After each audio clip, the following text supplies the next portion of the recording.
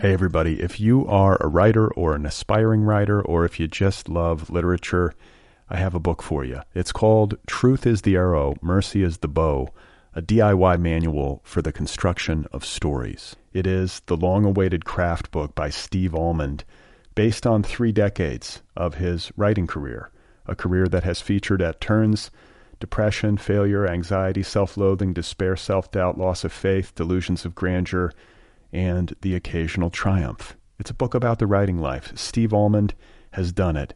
He has embraced it, the full catastrophe, and he has lived to tell about it. The Boston Globe says, quote, "This isn't just a book about writing, it's a book about honesty." And Richard Russo calls it, quote, "one of the best books on writing I've ever read. It's also the funniest by a country mile." Once again, it's called Truth is the Arrow, Mercy is the Bow, a DIY manual for the construction of stories by Steve Almond, available from Zando. Go get your copy right now, wherever you buy books. This is Amy Poehler. My new movie, Disney and Pixar's Inside Out 2, is coming to theaters June 14th, and it's making me feel joy and sadness and anger, definitely some disgust, and I think a little fear. But I'm also feeling these new emotions like anxiety, embarrassment, envy, and ennui. It's what you call the boredom. Okay, that one was weird. It's going to be the feel everything movie of the summer. Disney and Pixar's Inside Out 2, rated PG, parental guidance suggested. Only in theaters June 14th. Get tickets now. Hey folks, today's episode is brought to you by BetterHelp Online Counseling. If you need some help with your happiness or achieving your goals, BetterHelp is here for you. It can offer a crucial assist. These are licensed professional counselors. Get connected in under 24 hours, talk in a safe online environment, change counselors for free if necessary. This is a convenient, confidential, professional, affordable service. Whether you're dealing with depression, stress, anxiety, relationship issues, sleeping trauma, anger, family conflicts, LGBTQ matters, grief, self-esteem, whatever it is, BetterHelp Online Counseling can help. And best of all, you get 10% off your first month by visiting BetterHelp.com/otherppl. That's BetterHelp, HELP.com/otherppl. All right? Okay.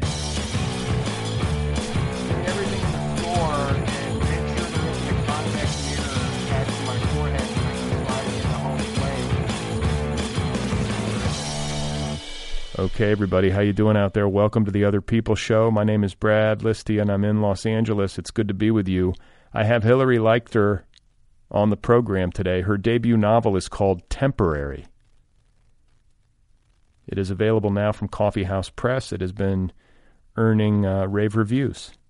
Temporary, the debut novel from Hillary Leichter. She and I will be in conversation momentarily. I did get some mail that I would like to read and respond to here. A listener named Nicole writes, "Hi, Brad. I was so interested to hear the conversation with Lee Stein this past weekend. Her research and insights about social media were fascinating, and they made me think. I know from listening that social media use is a long-standing interest of yours, too. I've gone back and forth in my mind about whether to write in about this, but I do get the impression that you would be open to the feedback. If I tried to quantify who spoke during the conversation, my honest best guess would be that you did 75% of the talking. I would have liked to have heard more from Lee, her voice, and her thoughts. With appreciation for your work, signed Nicole." You know what? I think this is a wonderful critique. I think it's dead on. And I say this having listened to the episode. I've been doing more like listening to playback, during COVID when I'm recording remotely, just because there's a lot more glitchiness in the audio. And there's more need for editing and so on and so forth. And I had the exact same thought. And I think when I did the monologue even, I sensed it. And I feel terrible about this because I loved talking with Lee or over talking with Lee. I was excited genuinely for the conversation and excited about her book and the themes that it deals with. And I was caffeinated, not to blame it on drugs, but this is what happens to me sometimes. I just get like excited and jacked up and I ramble. So it came from a good place. It didn't come from like a mansplainy place. And I hope that is evident. But point taken, regardless. And I think as the host of a show that's been running for almost a decade and more than 650 episodes, this is the sort of thing I should have worked out by now. So I will try to be better going forward. And Nicole, I appreciate you listening and taking the time to write in.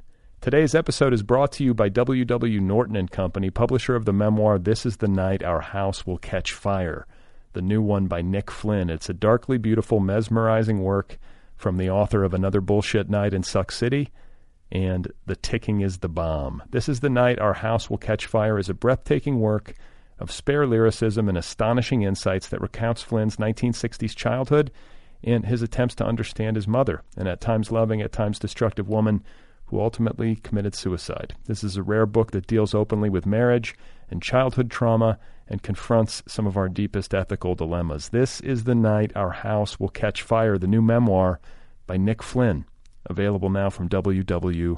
Norton and Company. So my guest today is Hilary Leichter. Her debut novel is called Temporary. It is out there now from Coffee House Press. She is utterly charming and just a lot of fun to talk with, and I'm excited to share this conversation with you now. I don't think I talk as much in this one. Hopefully not. Fingers crossed. Please God. All right. Here is Hilary Leichter, and her debut novel, one more time, is called Temporary. Yeah, so I have experienced kindness during the pandemic, although, which is also a reminder that sometimes the parts are greater than the sum of everything that we're hearing and seeing. And so for every story about casual racism or a woman refusing to wear a mask in a grocery store, there's a story about people bringing groceries to at-risk citizens, or, devoting their time to helping in some way. So I'm optimistic about the human race. I think you sort of have to. I mean, to some degree, you sort of have to be, because if you just give up, then what? Then I don't know. I don't know how that's a sustainable attitude. Especially, I always underscore this, but it's like, especially if you have kids. It's a tough stance to take, for sure. Yeah, no, you got. And parents deserve all the awards right now. I mean, how are you doing with all this with your kids and with the quarantine? It's not. I mean, the homeschooling is a pain in the butt, But I'm not going to complain too much. Like, we are lucky. I think that there are frontline workers and people out there who are like putting their lives on the line in hospitals and stuff. And I mean, yeah, it's an added stress, and the kids it's an unnatural mode for children to be in, to be this cooped up. But our kids get along pretty well, and then they're both pretty good at entertaining themselves, maybe to a degree that other kids might not be. So I think maybe that's some of me has rubbed off on my children. Like, I'm so good at being in quarantine. I'm like, You've been training for this your whole life. No, I'm like, my entire adult life has been in quarantine, essentially. This is no problem for me. So, yeah. I don't know. It's definitely added stress, and it's a little sad for, to see your kids not be able to hang with their friends. And I should say, too, and I think this is something that gets overlooked in the media a lot around COVID, but disabled people. Like, my son is disabled, and he was going to, I don't know, sometimes like up as many as like 5 or 6 or more like therapy appointments every week.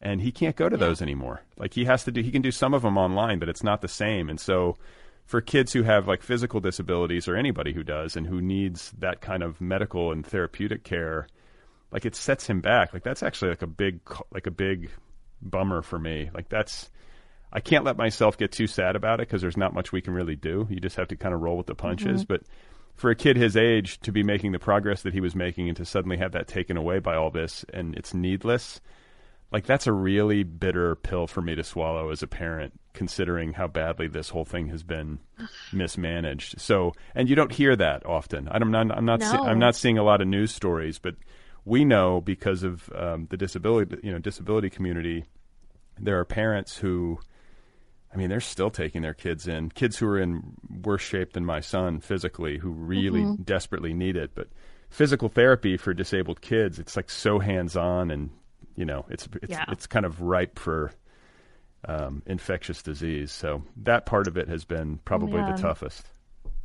I'm so sorry to hear that. Yeah, I don't hear anyone talking about how to address that. And that's like such a huge challenge. I mean, and then you see people being so casually disrespectful and also like the thing that always gets me is how much we take health for granted, you know, and the feeling that like health will never end when you are healthy. And I think that's informing like a lot of the bad behavior that's happening, instead of thinking about other people's health and not just how you're feeling in a given moment. No doubt. I was like hiking this morning, and I always wear my mask, and I always like step off the trail and like let people have space, you know. And this morning I was doing that. I was letting all these people go. Like it's almost like a ridiculous level of chivalry because I'm always the one who's like stepping off the trail. But I have to because I have an at-risk child in my household. Yeah. And the guy behind me this morning, he had his mask on, but he's like, you're way more patient than I am. And I said, well, I have a disabled child in my house. And he goes, oh. Yeah. Oh. And he's like, gotcha. He's like, Roger that. And I'm like, you know, and he wouldn't know. Nobody would know unless you tell him. But like, I think when you're out and about, if you're not wearing a mask, you know, just assume that the people who are wearing a mask and need you to wear a mask might have somebody who's an at-risk person in close contact to them. Like, how hard is that to make that mental leap? You know, like it's not that hard. And it like, isn't that the way we should behave all the time? As if everyone around us needs extra care and is at risk? Like, wouldn't that be just a better way of existing in general? One would think. You know, just to assume the opposite of what people tend to assume. Just to assume that people need to be patient, you know, and people need, I don't know, their community around them to be kind and to be empathetic to their position. And it seems like that's where we should be coming from all the time, not just during a global pandemic. Do you think that because of all of the tumult that we are dealing with now on a variety of levels, and I want to get to your book and I want to get to the concerns of your book because I feel like they're related to what's happening now. I think they sort of in some ways preceded the economic tumult that we're experiencing, which I don't even think people have their heads fully wrapped around quite yet. But now I think it's intensifying, and I think we could see, I don't even know what to call it, because I think we're going to see things we haven't maybe seen before if the ship doesn't get righted sometime very soon. So I guess what I'm working towards is like, do you feel like there are going to be any lasting lessons? I guess this is sort of tied to my question around having a sense of hope. But I think back to like 9/11, and I was like, remember how unified everybody felt for like a minute, and then there might have been other brief pockets of time where this sort of thing, starts to percolate a little bit, and then I feel like it recedes, and I'm like, is this going to be the time where maybe something major shifts and we really have some significant change that is meaningful and long-lasting? I'm always a little bit suspicious of these big unifying moments because anytime people are talking about unity, there's always someone who's left out of that. And I was in high school when 9/11 happened, and definitely old enough to know what was going on. I grew up in North New Jersey. So a lot of people commuted into the city for work. A lot of parents, our community was pretty affected by what happened. And there was a minute where everyone kind of rallied together, and, there were a lot of assemblies, there were a lot of memorials, there were a lot of, just being together, moments of being together. But, the underbelly of that was Islamophobia and this thing that had existed, this kind of insidious hatred that was already a part of our country, but now had an excuse to come forward and come into public. And likewise, right now, I think that there is this we're all in it together vibe, except for the people that we're expecting to risk their lives. And these are people who are often underpaid, without health insurance, and who's coming together for them. So coming together is always a process of culling, I think, and I'm very suspicious of it. And I think that yes, there is hope right now that this generation, having been through this, will consider certain things differently than maybe they would have otherwise. But I worry again about the pressure and the expectation that we put on our most underserved communities as a way of coming together.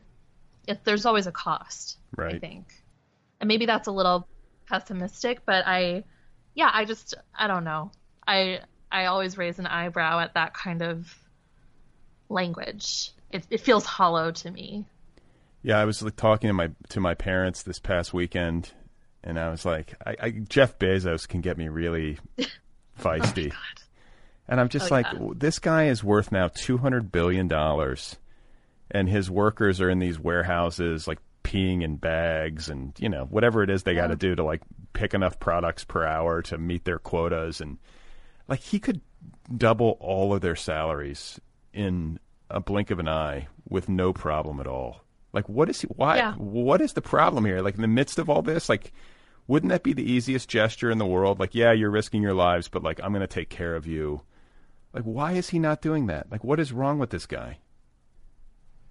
Am I oversimplifying it? No, you're not. You're not oversimplifying it. I don't know what his damage is. I think that, oh God, the worst. I hate him.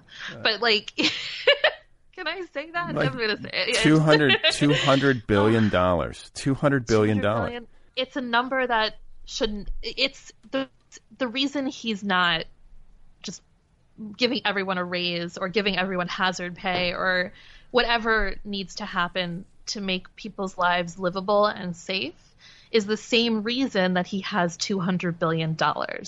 Like, the idea of a billionaire should be in fantasy novels only. Why does anyone need that much wealth? Why does anyone need that much generational wealth? What are you trying to do is really what I would ask that person, because it's capitalism run amok. We all have a right to support ourselves and to support our families and to have ambition and to strive for more than what we have. But what is that more? Like, what are you doing? You're just going to be a king of a graveyard, Like, I just don't understand what the end goal is, aside from domination. Yeah, I don't either. Not to be extreme, but it's like, that's why he's not helping, because for the same reason why he's a billionaire. Yeah. It just doesn't sit right. The idea of a billionaire does not sit right with me. I think I think once you get past a certain level of wealth, your what do you call it? Capital gains, or it's not. You're a supervillain. That's what you call it. No, but you should. Why not? You're Lex we Luthor. should just tax that at like 95%, like past a certain level. Like, we'll pick a number. Yeah. Like, I don't begrudge somebody who builds a great business and gets wealthy. Like, like, listen, and I don't know what the number is. That's where it gets a little bit tricky. Is it like 100 million? What's the cutoff? Like, and how do we figure it out? But like, I don't know. If somebody wants to be super rich, like, think about Jeff Bezos. If you taxed his capital gains at 95%, he would still be a billionaire. Like, he'd still be like, there would still be generational wealth. He would be like ridiculously wealthy. He could still have a yacht. He could still have a helicopter. Like, that's where the numbers just start to get so crazy for me. And so, I don't know. I just wish that we could make some sort of agreement that it's immoral to be one person controlling that much wealth in a world where people are like sleeping in the streets and struggling to make ends meet, even though they're working full time. It is immoral. Again, like you said, there's nothing wrong with being successful. But at a certain point, it's not success. Like, when the numbers become imaginary, which is to me, $200 billion is, I mean, I know imaginary numbers are an actual real thing in mathematics, but I mean, the 200 billion is not real. I would, if that were in one of my students' stories, I would write a comment next to it, like, not believable, It's just, it doesn't, I don't know what you could possibly want with that. That's where, yeah. Is it just, it's just power. It's just power is what it is. Right. I mean, and he sort of is taking on the aesthetic of a Marvel Comics supervillain now, with like all this the protein shakes and the shiny bald head and the whole thing. Yeah, Lex Luthor. Revenge. It's like Revenge of the Nerds. Yeah, it's Lex Luthor. Hey folks, if you are a writer, if you're somebody who's struggling to write, if you're trying to write a book but failing, if you're failing to write a book but wishing you could, if you've written a book but you're not sure if it's any good and you need to make it better, all of the above, you know what I'm talking about? I have a book for you. It's called Truth is the Arrow, Mercy is the Bow, a DIY manual for the construction of stories. This is the long-awaited craft book by Steve Almond. Steve has been a guest many times on this show. I actually spoke with him on this very podcast about this very book not too long ago. You should listen to it. Truth is the Arrow, Mercy is the Bow is based on 3 decades of Steve's career, writing, failing, and trying again. Richard Russo calls it one of the best books on writing I've ever read. It's also the funniest by a country mile. This is a book that debunks the well-meaning but misguided myths that can hold us back from writing our deepest and most truthful work. It employs the same radical empathy that Steve displayed as co-host with Cheryl Strayed on the Dear Sugars podcast, and it will help you generate new work. Once again, it's called Truth is the Arrow, Mercy is the Bow, a DIY manual for the construction of stories by Steve Almond. Available from Zando.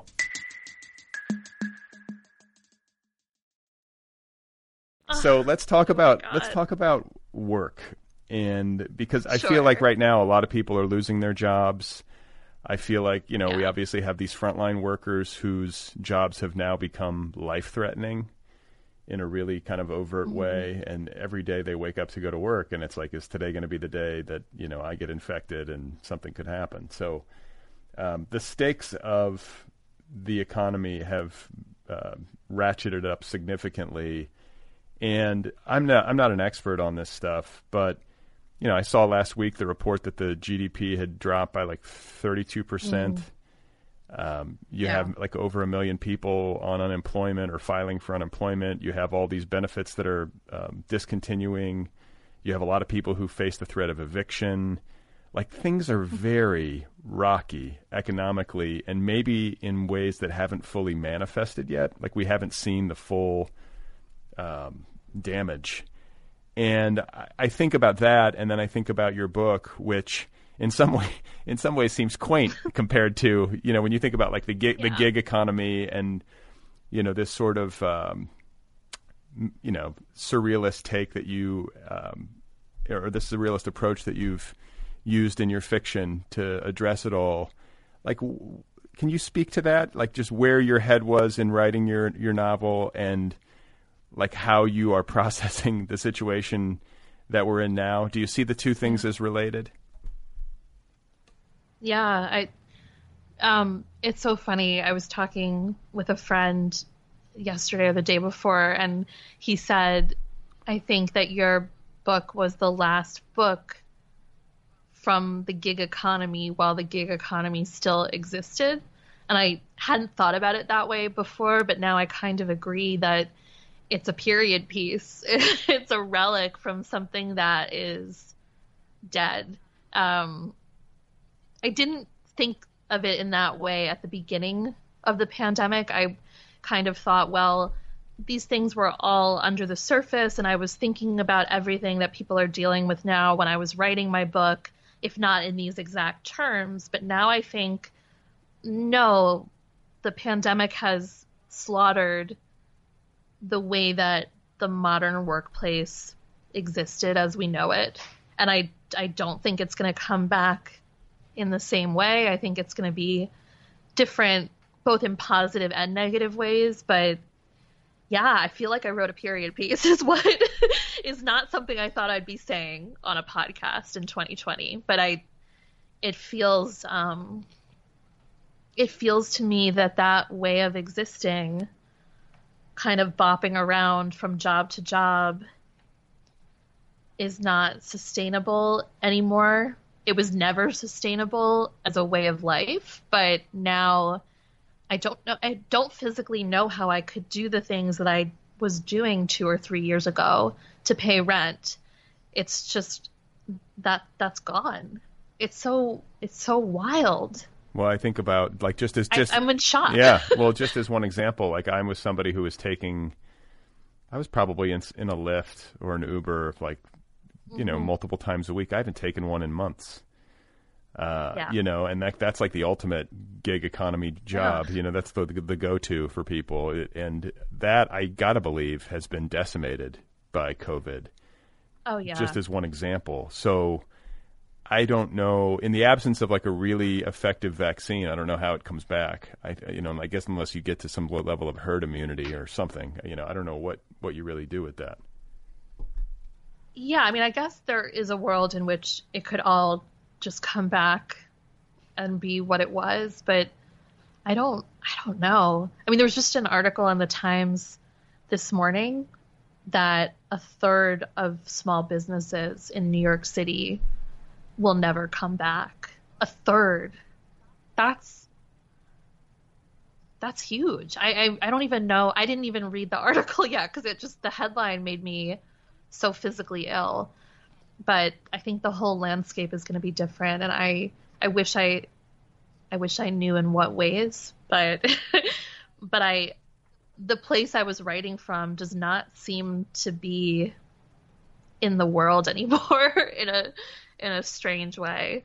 I was really just commuting all over, and I had built a career on sort of doing executive assistant tasks for what we in Yiddish call Altacockers, for elderly people, making copies, scans, doing just office work, emails, things like that. And I don't think that commuting around the city visiting high risk people is just, it's not a thing anymore, it's not a thing I would do. So it's causing me to really reflect on where the book came from and the emotions that went into it, and how that's not only, I mean, it's something in my past. It's not the job that I currently have, but now it's also something in our collective past.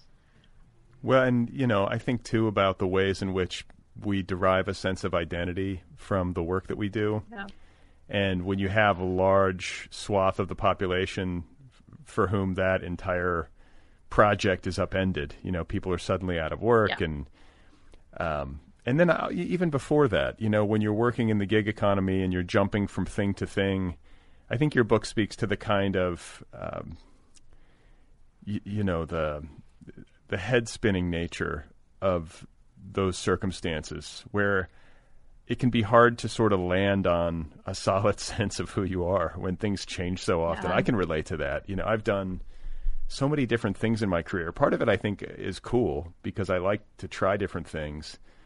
But there can also be times when I sit back and I think, like, am I making a mistake by not settling in on something and like really defining myself?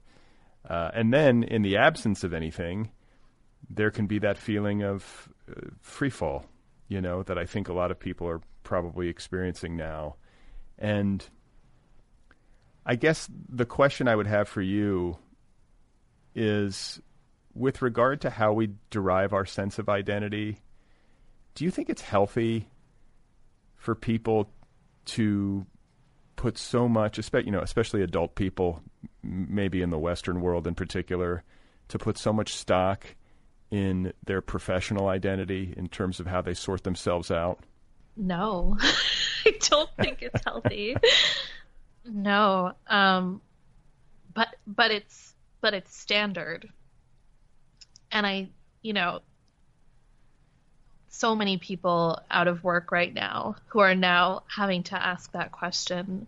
Well, if I'm not this job, who am I even? What am I?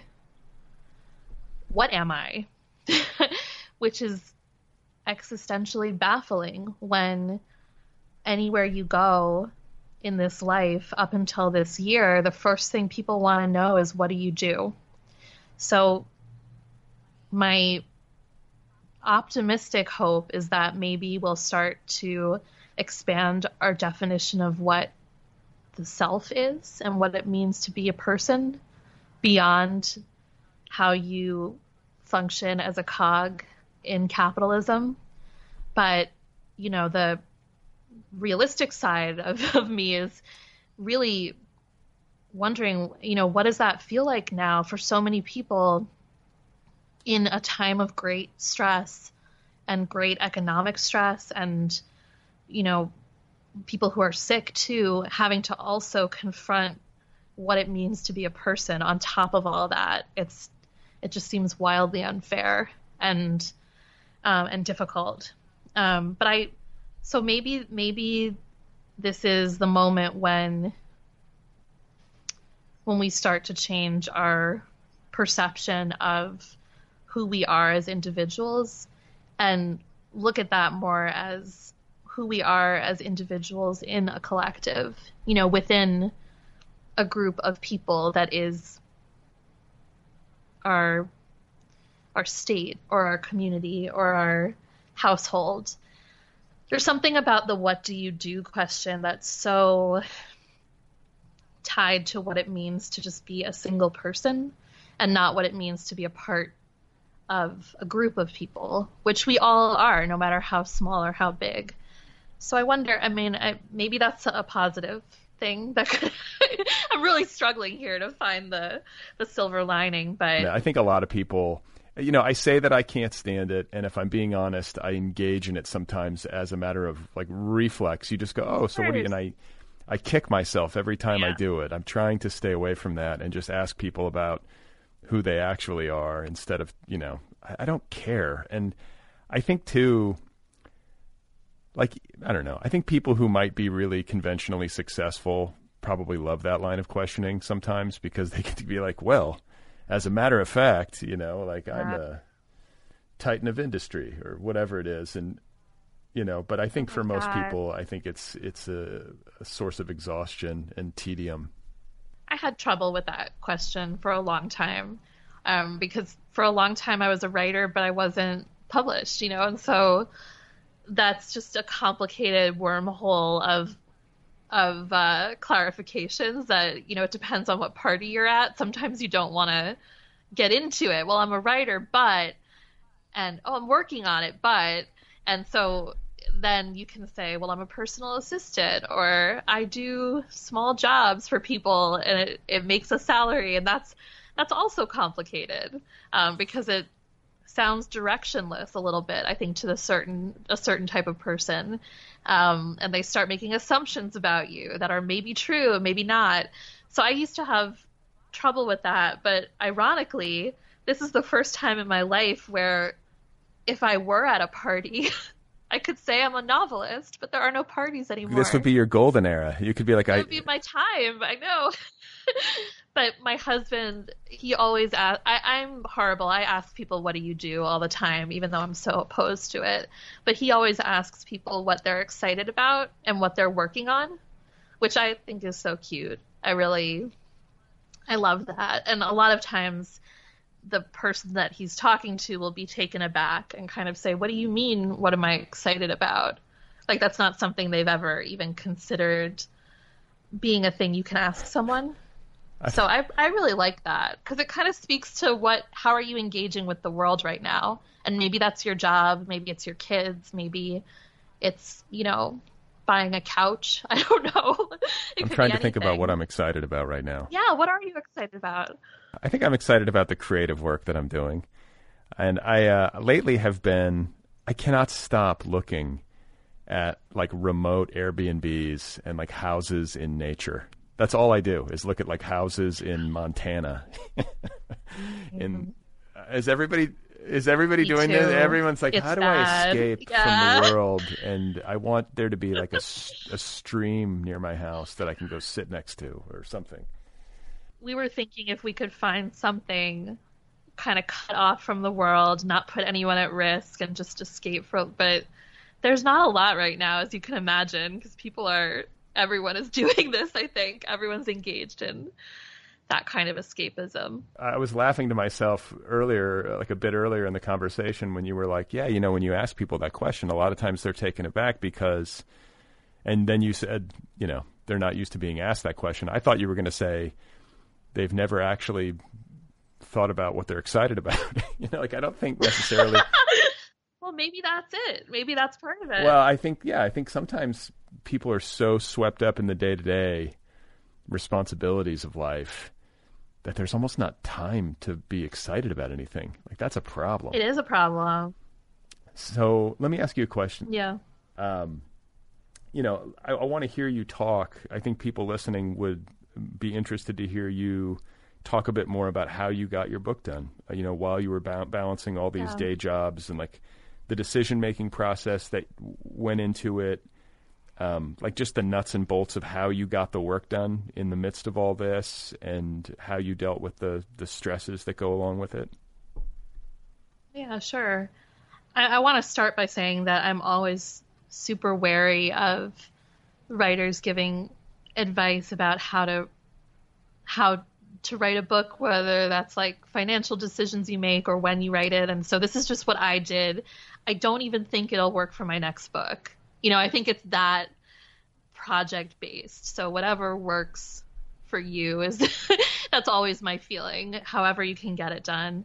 But I wrote it originally as a short story in 2012 for my graduate thesis and published it and thought it was done, which is kind of how I feel about things that are published, which is maybe not right, but I felt like it was finished. And then spent about 4 years working full-time at an assortment of jobs, everything from being a personal assistant to ebook quality assurance at Random House to what other weird things did I do? Well, teaching. I did a lot of teaching as well, tutoring, all different ages, anything, you name it, I've probably done it. And I spent those 4 years working on a novel that is now sitting in a drawer, and I don't even know if anything will ever happen with it. But I wasn't getting anywhere. I felt all this pressure to finish something. I had dozens of short stories, but not a collection. And I was feeling the burn. I was feeling like, oh, if I don't do something with this, then I'm not a writer, and I'm not going to do this with my life. And this book was just not going anywhere. So I went back and I looked at some of my short stories, and Temporary seemed like there was more to that world, and it so accurately represented how I felt day to day. And I thought, well, that's interesting. I wrote this when I was, 25, 26. I'm almost 30 now, and I still feel the same way, the same kind of emotion that rises off of this story is the emotion that I feel. I feel tired. I feel underappreciated. I feel unstable. I feel resentful that I can't start my life. But this is my life, and maybe it's my life forever. And so I wanted to write into those emotions, and I went back to the short story, and it was like the veil had been lifted. The process of writing this book was so much fun. I felt that I had just been wasting so much time trying to write this high concept novel that made no sense and was just endlessly painful. And this book was a joy. I wrote it in a sprint. And I wrote the bulk of it when I was working as an executive assistant, but it was a remote position. So anytime that I wasn't actively doing something for my job, I could be writing on this book. and I was home. I was sick the couple of weeks I was working on it, so I didn't feel an impulse to be social or to make plans or to overwhelm my schedule. And I had nowhere to be. And I had to do my daily work for my job, but I also could just sit in my pajamas and write.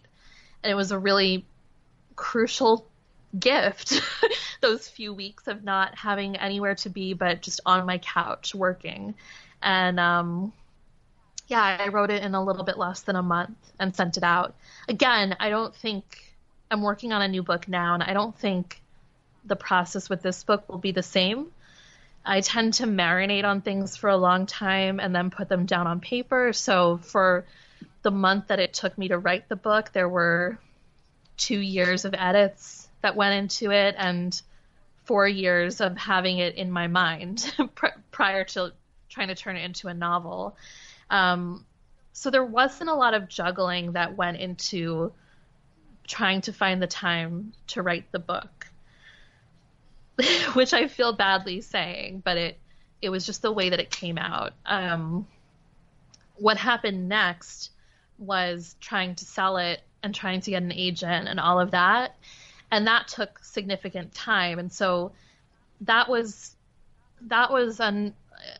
unmooring a little bit. I wanted so much for my life to move forward and for that to be my life, but I was still taking on all of this mindless work, all of these jobs that went nowhere, and the book wasn't selling right away. And so I was still trying to find a career through all of that. And the day that my book went out on submission to editors, I started a new temp job. So it was really comical. It was like I was still living the life of my book, even as my book was being sold. And I don't know, it was just a weird meta odd experience all around. How long did it take for your book to sell? So we sent it out in 2017, and we were getting a lot of lovely rejections. And then a couple of people who were interested in seeing a revised version. So we pulled it from submission, and I spent about 6 months working on it, changing it, tweaking it, and then we sent it out again. And so that second time, I think it took 3 months to sell, which I don't know if that's long. I've heard everything from things selling in a day to things taking years, but it was because we had that initial out on submission period and then pulling it back, and it felt like forever. The whole thing felt like ages and ages. But you know what? There's no rule, I don't think, in terms of how something's supposed to go. But the one rule that there is that it only takes one. Like as long as you find somebody who believes in it and is willing to support it and put it into print, that's all that it takes. And then everybody around you, like none of your friends probably have any clue, or most of them anyway, don't have any clue that it took however many months it took, or that you spent 6 months revising.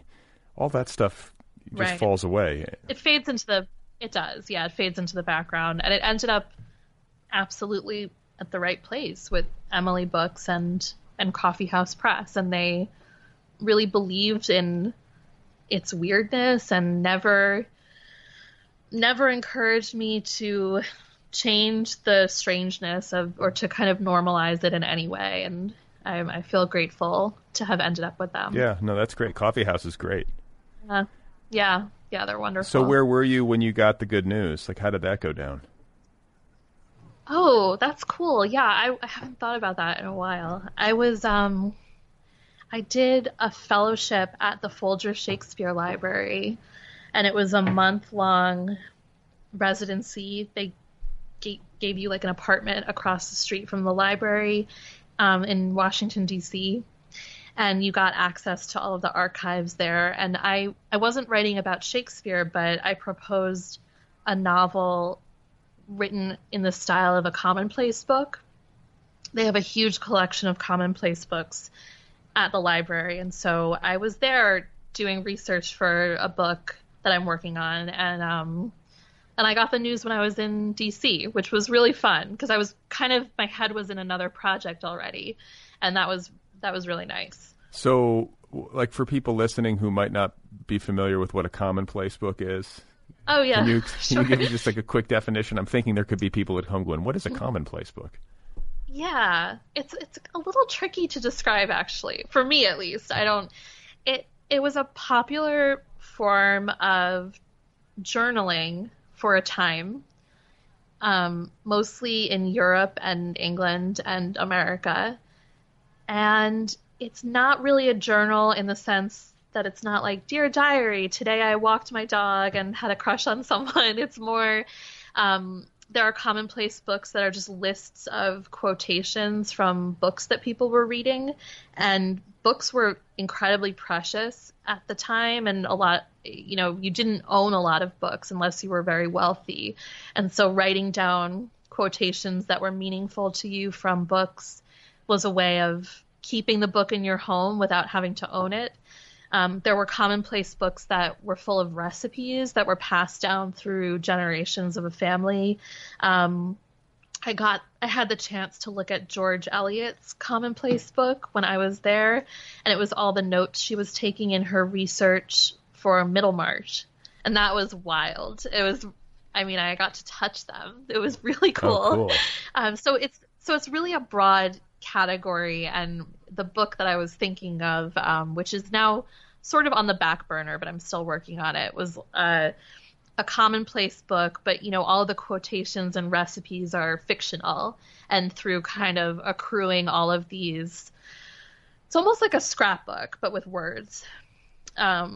Accruing all of this information, you sort of start to get the picture of a world and the picture of a narrator too. Yeah, I in this version of the book that I just finished writing, I sort of built a commonplace book as like a rough draft. Almost. Really? Yeah, like almost as a rough draft. Oh, amazing. And it worked out for me. I think it's a great way to organize your thoughts for a book, actually.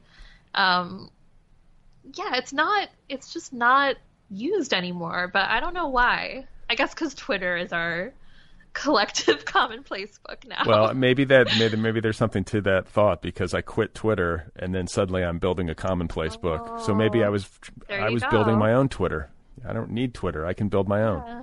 But absolutely, it's nice too. Like, I mean, just at the very like most basic logic level, if you're trying to get your thoughts together for a book, and there are a lot of like complex thematic issues that you're trying to resolve and tease apart and everything, why would you not use precedent? You know what I'm saying? Like, why would you not use existing work to like build your case? I think sometimes I can put like this huge pressure, like this huge compositional pressure on myself as a writer to sort of come up with it, like out of thin air, and it's like, no, you don't have to do that. That's why there are books, you fool. Like, go out and read and take some notes and put it together that way. Like, that's the way that it's, that's the much more elegant approach, I think. Yeah, and it's the much more realistic approach, too. I think fiction gets caught up in the idea of invention when there's really nothing new, and everything you're inventing is some sort of collage of things that you've experienced and art that you've witnessed. And taking the mystery out of writing fiction, taking that, well, I need to be inspired, that kind of feeling, putting that aside is so liberating, because then you realize that it's just like making anything else, where you need ingredients, you need input, you need other people's ideas, you need, right, all the bits and pieces and bits and bobs that go in there. But it's so easy. It's so easy to trick yourself. I don't know why that. I mean, why is that so difficult for me to wrap my head around? But it's a good lesson. Yeah, I think so. And you said earlier that you were raised in North Jersey, and now you live in Brooklyn. Yeah. So have you been in that neck of the woods your whole life? Yes, I went to college in Pennsylvania. Haverford College. It's like right outside of Philly. But yeah, I've pretty much lived in the tri-state area for depending which 3 states you're including in the tri-state area. Yeah, I grew up in New Jersey, then went to college in Pennsylvania, and then moved to the city, New York, right after college. And you did graduate school where? At Columbia. At Columbia, okay. So, Yeah. and then what town in Jersey are you from? Demarest. It's a tiny little town with a gazebo. It's really small. Great high school, great public school. It was a beautiful place to grow up.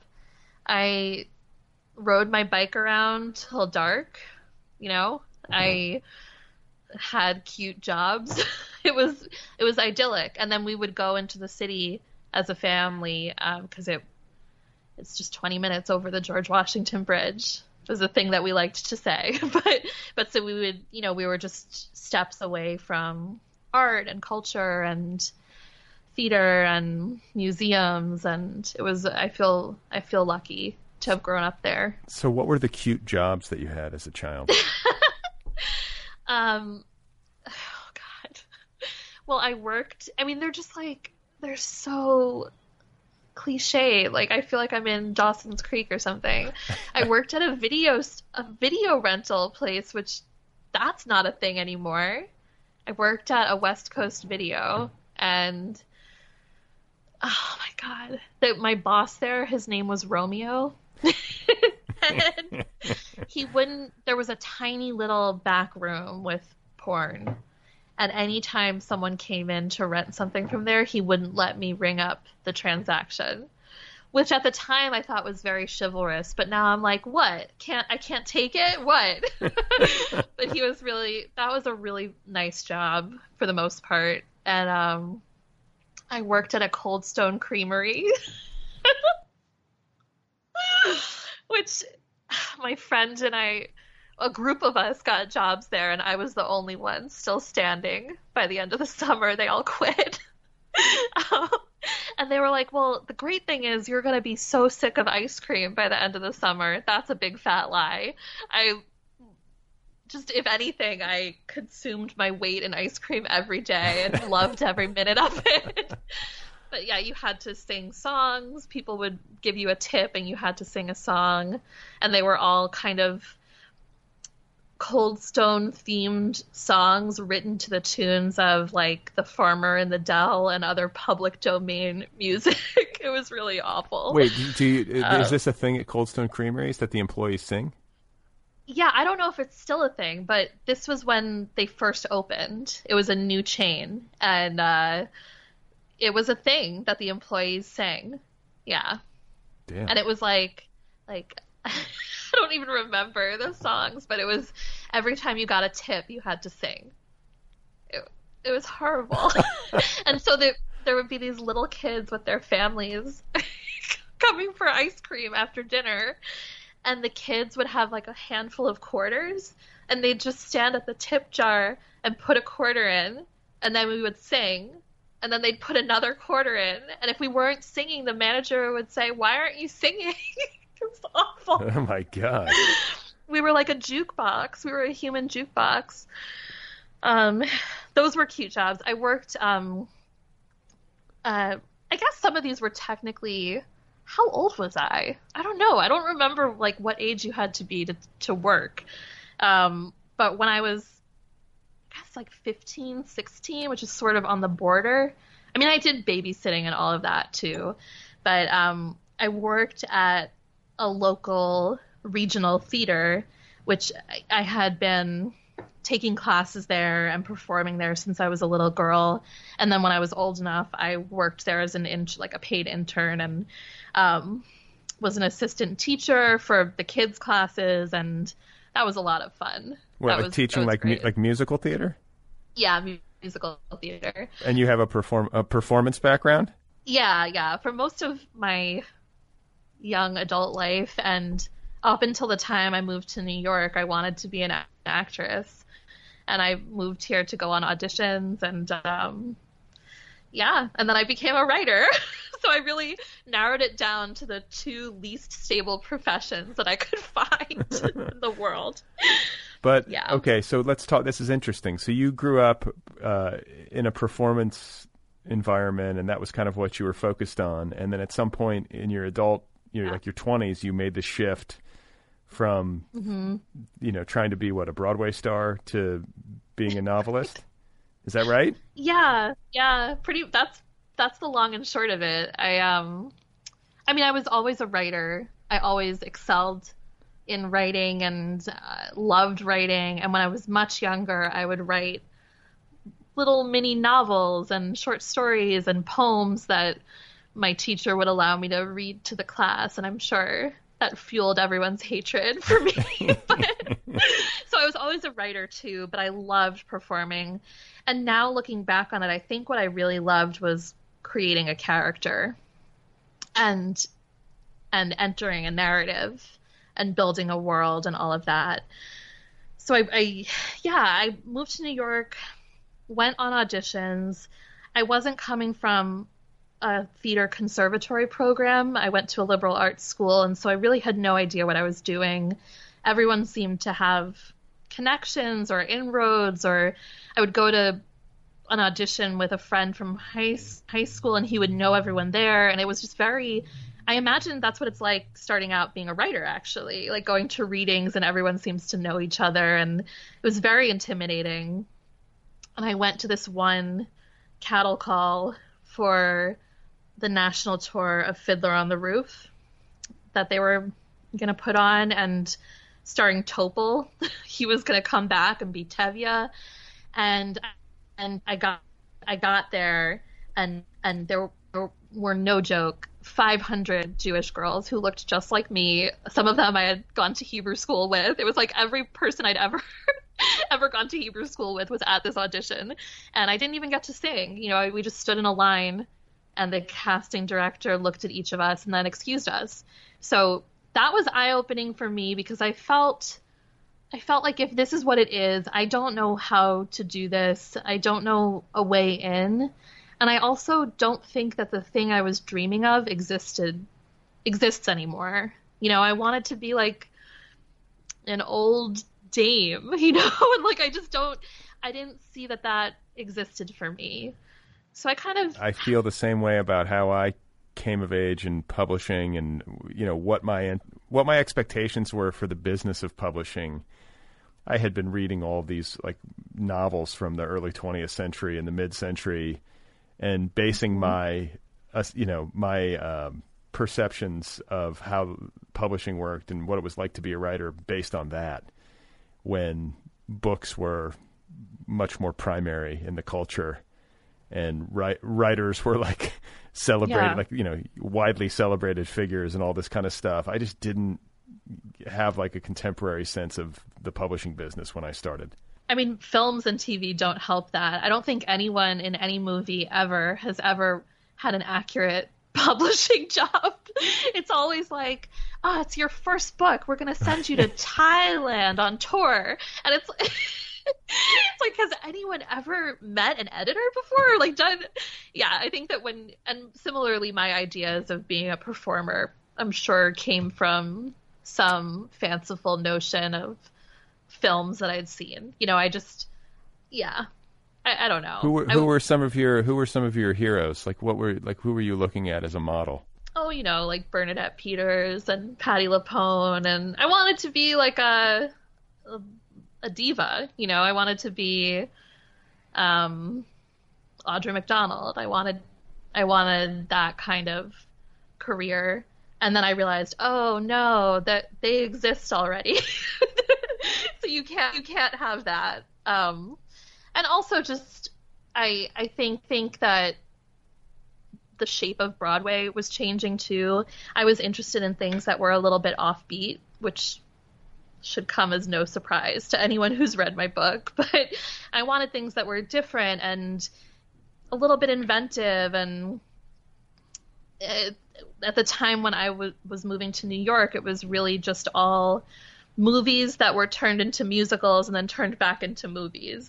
And I think if I had stayed on that track for a minute longer, I would have realized that off-Broadway is really where all of that invention and innovation exists. But I became really drawn to writing, and I don't know that I'll never go back to singing or performing, but I think writing scratches all the itches that I wanted scratched for me. I was going to say, because there is like, believe it or not, maybe some people who don't do this, with their time would have a hard time believing it. But I do think there's something performative in writing fiction in particular, where Sure. maybe to greater and lesser extents, but for somebody like you who has this theatrical background, I have to believe that when you were writing your novel, you were like saying the lines out loud and like maybe like, oh, yeah.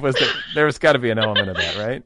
Totally. I think I completely outed myself as a theater person on Twitter, and Amber Sparks, who is a writer that I love, she provided a blurb for my book, and she saw this tweet, and I think she said something like, "I knew you were one of those." Like, I knew you were a theater person when I read your book. And I think it's totally in there.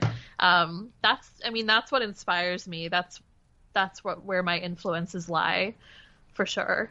Like, are there people singing? I mean, at some point you're going to have to integrate somehow characters singing into a novel. Does that ever happen, by the way? I don't know how you would do that. Characters sing in a novel? Yeah. If you think about the songs from Shakespeare, I think that there's an opportunity with writing like that for people to become a part of the book and write music for lyrics that exist in a book. I really like that. My new book does have, indeed, some singing in it. Really? And I'm struggling with that very problem of how to incorporate music, but I think it's a good problem. I'm excited. I think too, like, I didn't have any songs in my book, but I wrote like one short section has to do with a poet. And it's like, I think like brevity is good. Like too much, like when you're trying to, if you're trying to include lyrics, like you have to work in like quick jabs. I think if there's like page after page of song lyrics, it might not be doable, or it'll be harder. No. And I'm also not a songwriter, so then there's the problem of the reader saying, well, this song isn't very good. Yeah, I think that's the right approach. Quick jabs. So you make this decision to go to writing. I guess it had been something that had been sort of trailing throughout your life. Yeah. But at some point you said, like, this is the shift, and you made like a hard turn. It wasn't, or was it more the thing that like you kind of were working on this book on the side, and then suddenly it emerged as like the lead horse, if I'm going to use like that analogy? So right before I applied to graduate school, I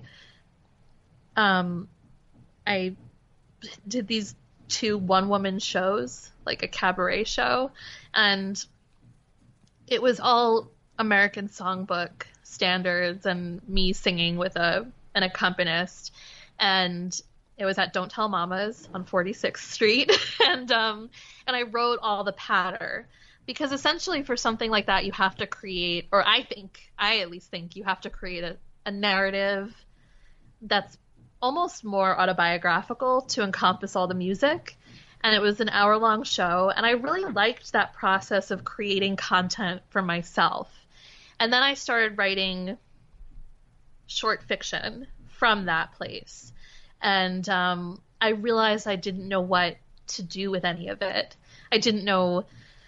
The online landscape around writing has changed so much in the past 12 years, and I had no idea what I was doing. I mean, Twitter was barely a thing. There wasn't this whole community on Twitter.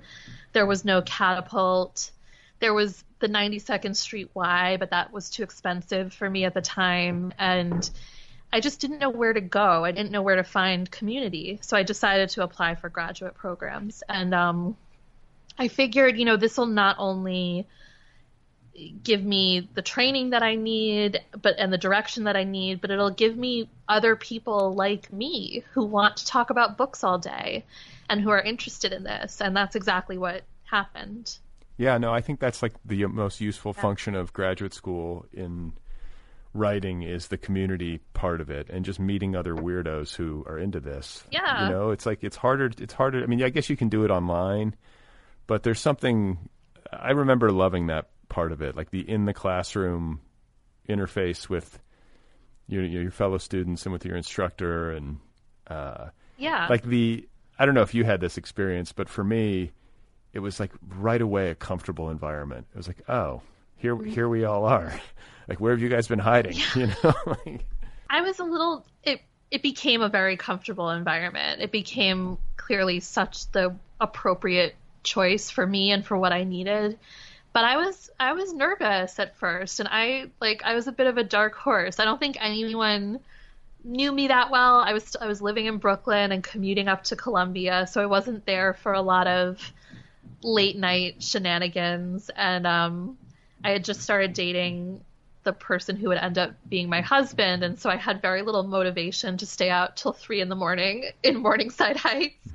And I was a little bit like on the edge of the program. And then I had a workshop with Donald Antrim the end of my first year, and that was kind of even more than taking the class with him. The people in that class were just incredible, and I kind of found my footing in that workshop and started to have an understanding of what my voice was as a writer and what type of writing interests me and what I could add to the conversation. So it took a little bit, but ultimately it was priceless. Well, it wasn't priceless. Still paying for it. I was going to say. Yeah.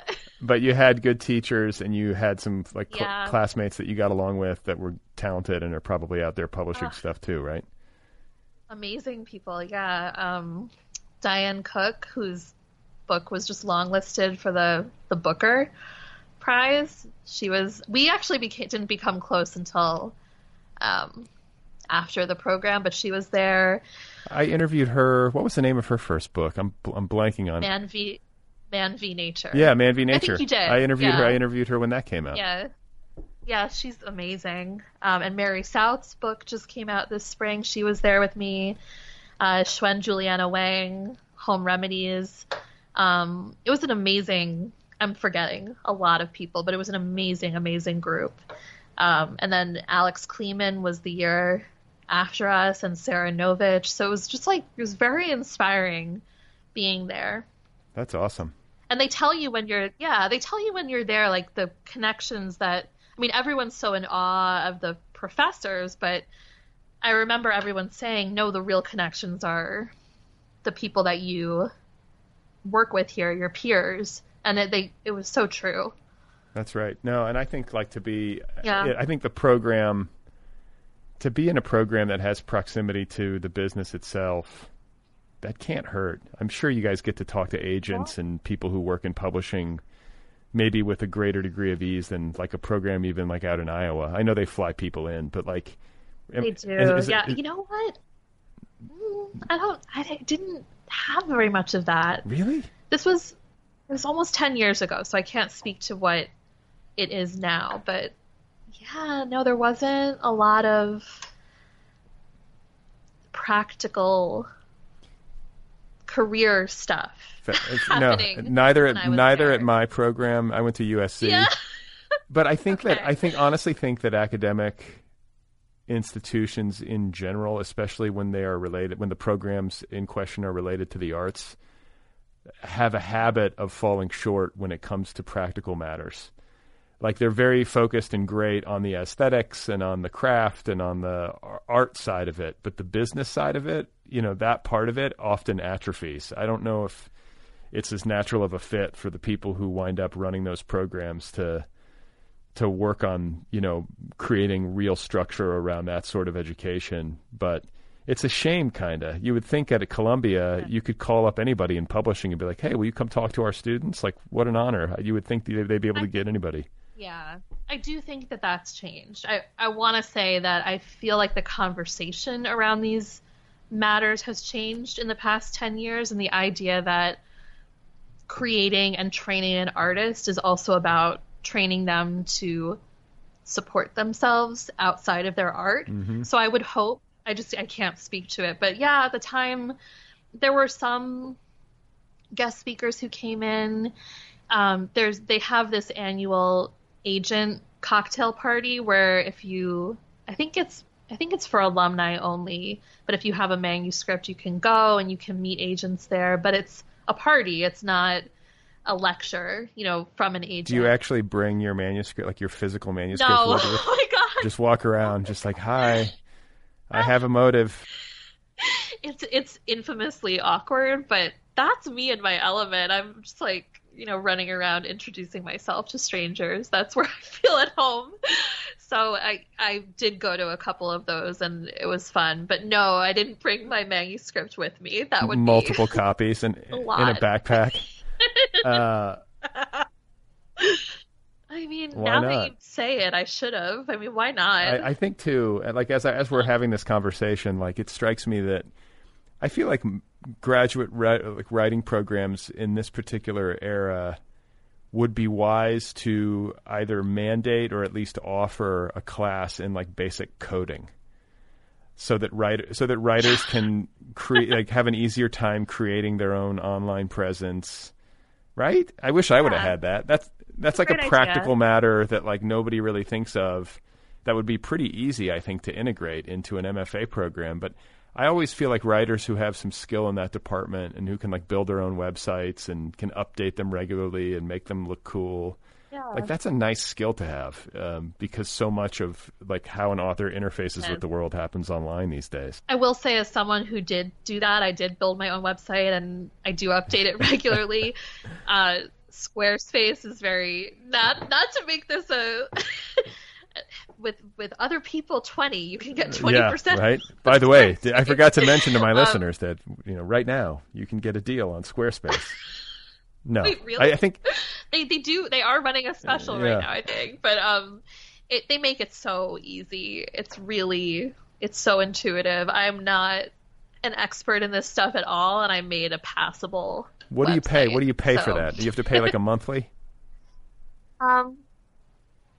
No, I do it in it's an annual payment. I think I got a discount probably from a podcast when I first set it up, and now it's $99 a year.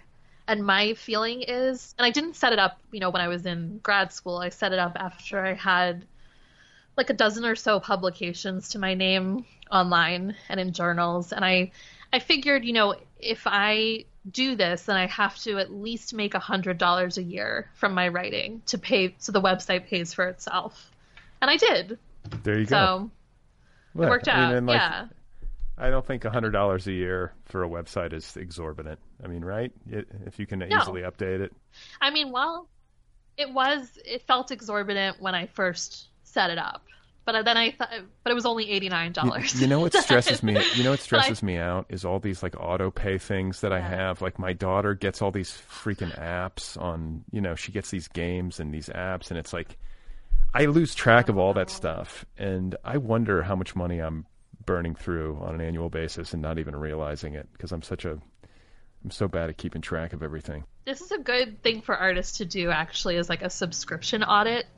I try and do it once a year, but mostly fail at it. But I end up subscribing to a lot of stuff, whether it's like a literary magazine or an app or things like that. And then you forget, and then it renews, and then it renews again. And so just like once a year, an audit of everything you're committing your money to, just to make sure it still exists even. Like is this magazine still around, or am I just sending someone $10 a month? Well, I don't know. This is bringing to mind another development in recent months with COVID is that I have stopped spending money, like a lot of money that I used to spend on things like coffee. And I give myself haircuts now, and it's like, believe it or not, it's like fine. Like I'm actually like, oh my God, like I could have been cutting my hair the entire time. Like I don't look, but I'm a guy. I don't look that. It's not like I look great. It's a little. I mean, there are definitely some glitches, but it's like passable. I don't, I'm not going into an office or anything. So it's like, well, why am I, And so I'm starting to add it up, and I'm like, you could save like really the only expenses we have are groceries and whatever we're like, Clorox wipes from Amazon or whatever.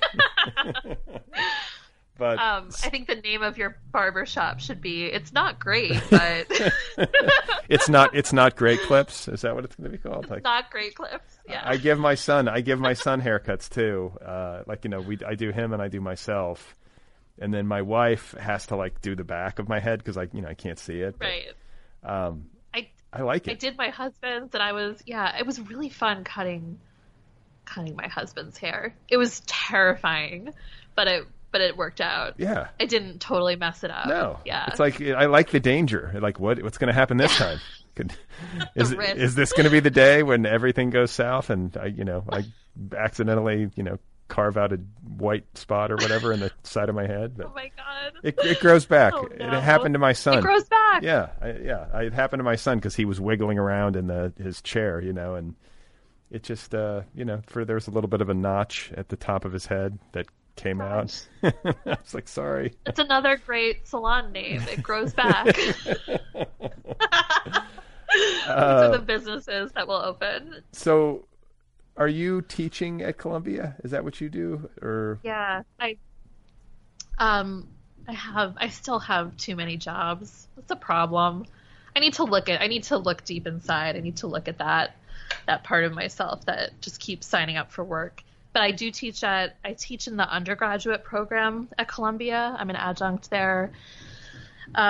So fiction workshops. This spring I did a seminar about time travel in fiction, which was a lot of fun.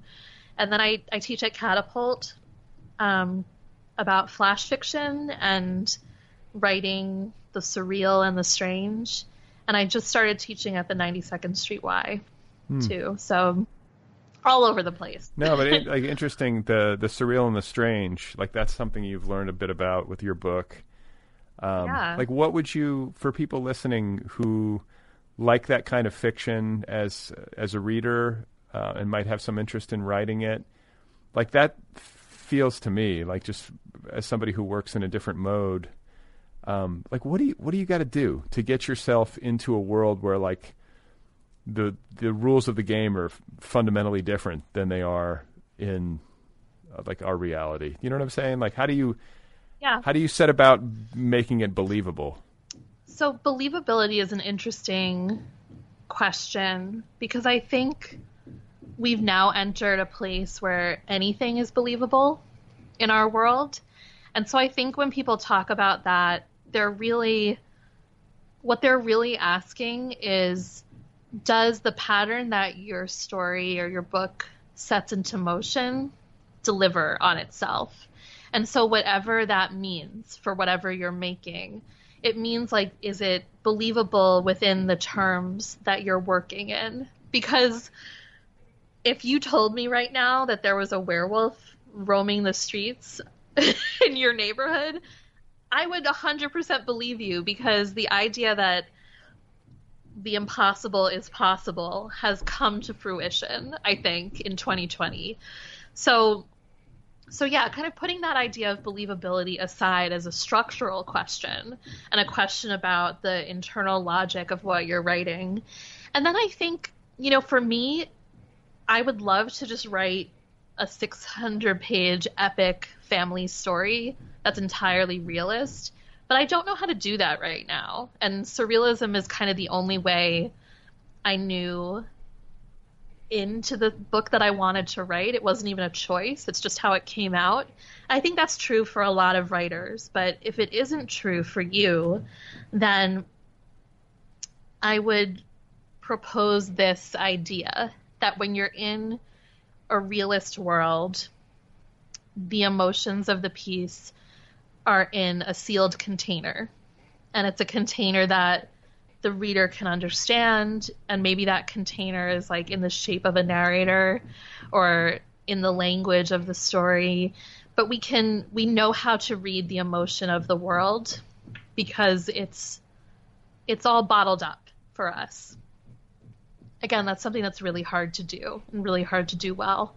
I think that in surrealist fiction, that container is leaky, and figuring out how and why it's leaky is part of the challenge of writing something that's surrealist, but it just means that the emotions of the story are not separate from the world of the story, the language of the story, the plot, and it starts to inform things in ways that don't necessarily make logical sense.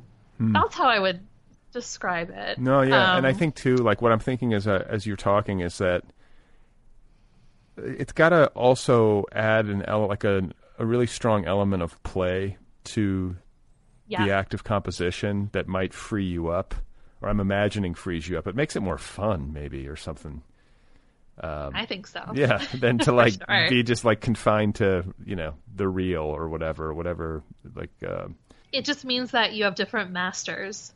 You know, like if your master is the way things work and the way physics works, then that's hard. It's hard to obey those masters when you're writing. But if you're kind of, you know, looking to the way that emotions work and the way that we don't understand the limits of that, then you're just thinking about something different, I think.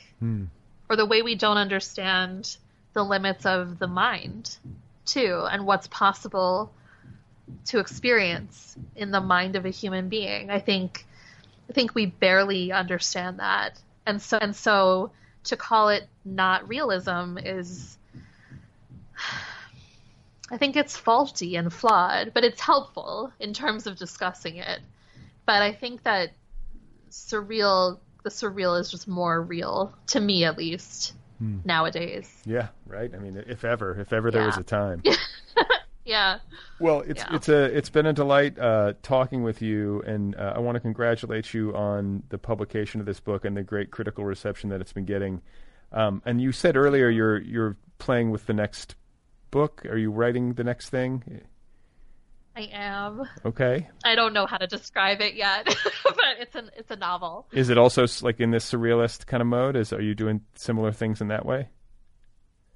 It's surrealist, but in a different way. It's focused on different things. So, yeah, I still don't know how to write something that's not, but I'll let you know if I figure it out. Okay. And then last question, since you have this performance background, is there any way you would close the interview with a show tune, or can you do something for us, like to send us off into our COVID quarantine holes with like a little bit of light and hope? I think I can do that. All right. Well, I'll let you figure out what song it is going to be, but this would be a treat. This might be the first time I've ever convinced a guest to sing on my show. I'm easy, you know. Okay, this is not a show tune, but it's kind of like, and I apologize. I'm gonna play a little ukulele with it, but I'm really not a very good ukulelist. Oh, wait, you have a ukulele just at the ready there? Yeah. I like that you have one within like arm's reach. My whole setup. Oh yeah, I do this thing on Monday nights. It's like a Zoom ukulele party with people from all over the country, and so I do have it at the ready today. But, wait, there's a Zoom ukulele party? Oh God, it's such a long story. But this so the very talented woman who took my author photo, her father is this guy named Dr. Uke, and he has this website with really like easy arrangements for ukulele, any song you could want. And when she was taking my author photos, we came to this point in the discussion, and that's how I taught myself to play ukulele. It was from his website. So she invited me. He has these group jam sessions where everyone is on mute, so you don't have to hear anyone play but him, and you can play along, and he provides the music, and there's like usually 40 to 50 people there. It's so much fun. It's really, really cute. Wow. Okay. That sounds like a good use of COVID quarantine time. I think so. Very creative. All right.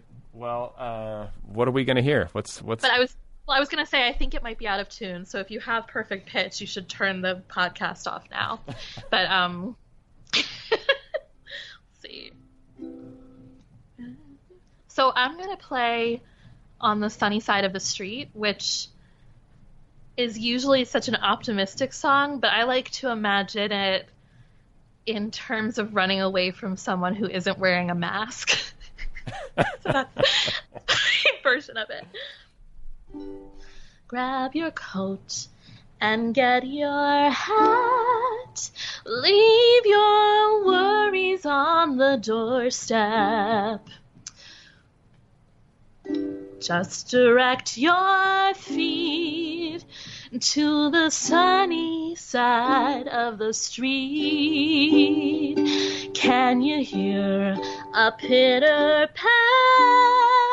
And that happy tune is your step.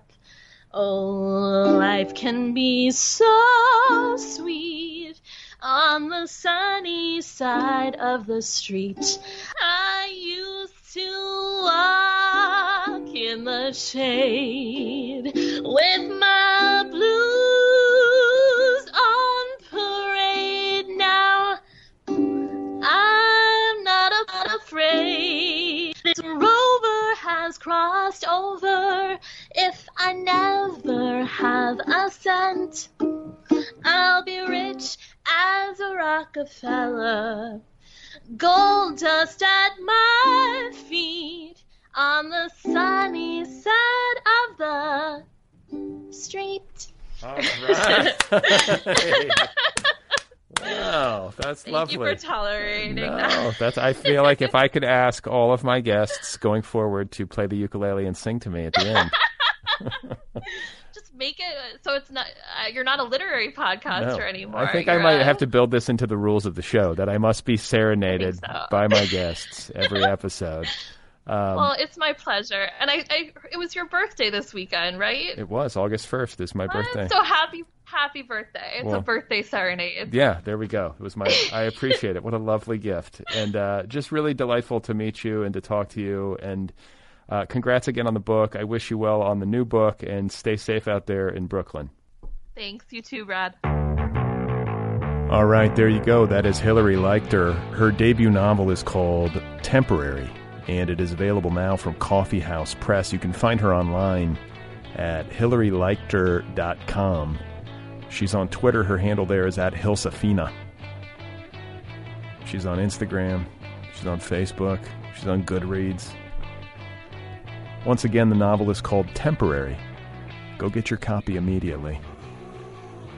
The new one from Hilary Leichter. The Other People podcast is entirely free. It is offered freely. All 660 some odd episodes are available right now to you for free. It's a listener-supported show. If you like the show, support the show. You can do that at patreon.com/otherpplpod. That's patreon.com/otherpplpod. Throw a couple of bucks in the hat.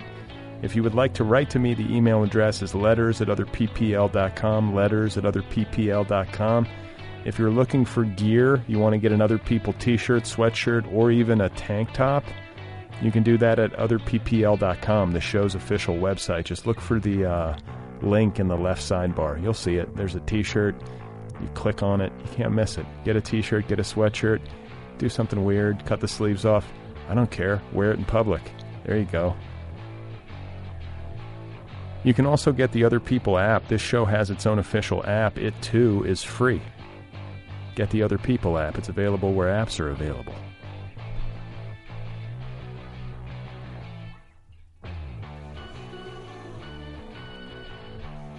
I gotta say, I feel bad about over-talking. Just feel like a moron. Hopefully it was better this time around. So coming up on Sunday, I think I've got Sabrina Ora Mark. If not her, then I'm going to have Nick Flynn coming up on the show soon. Had a great talk with him. So I think it's just it's time for me to be quiet.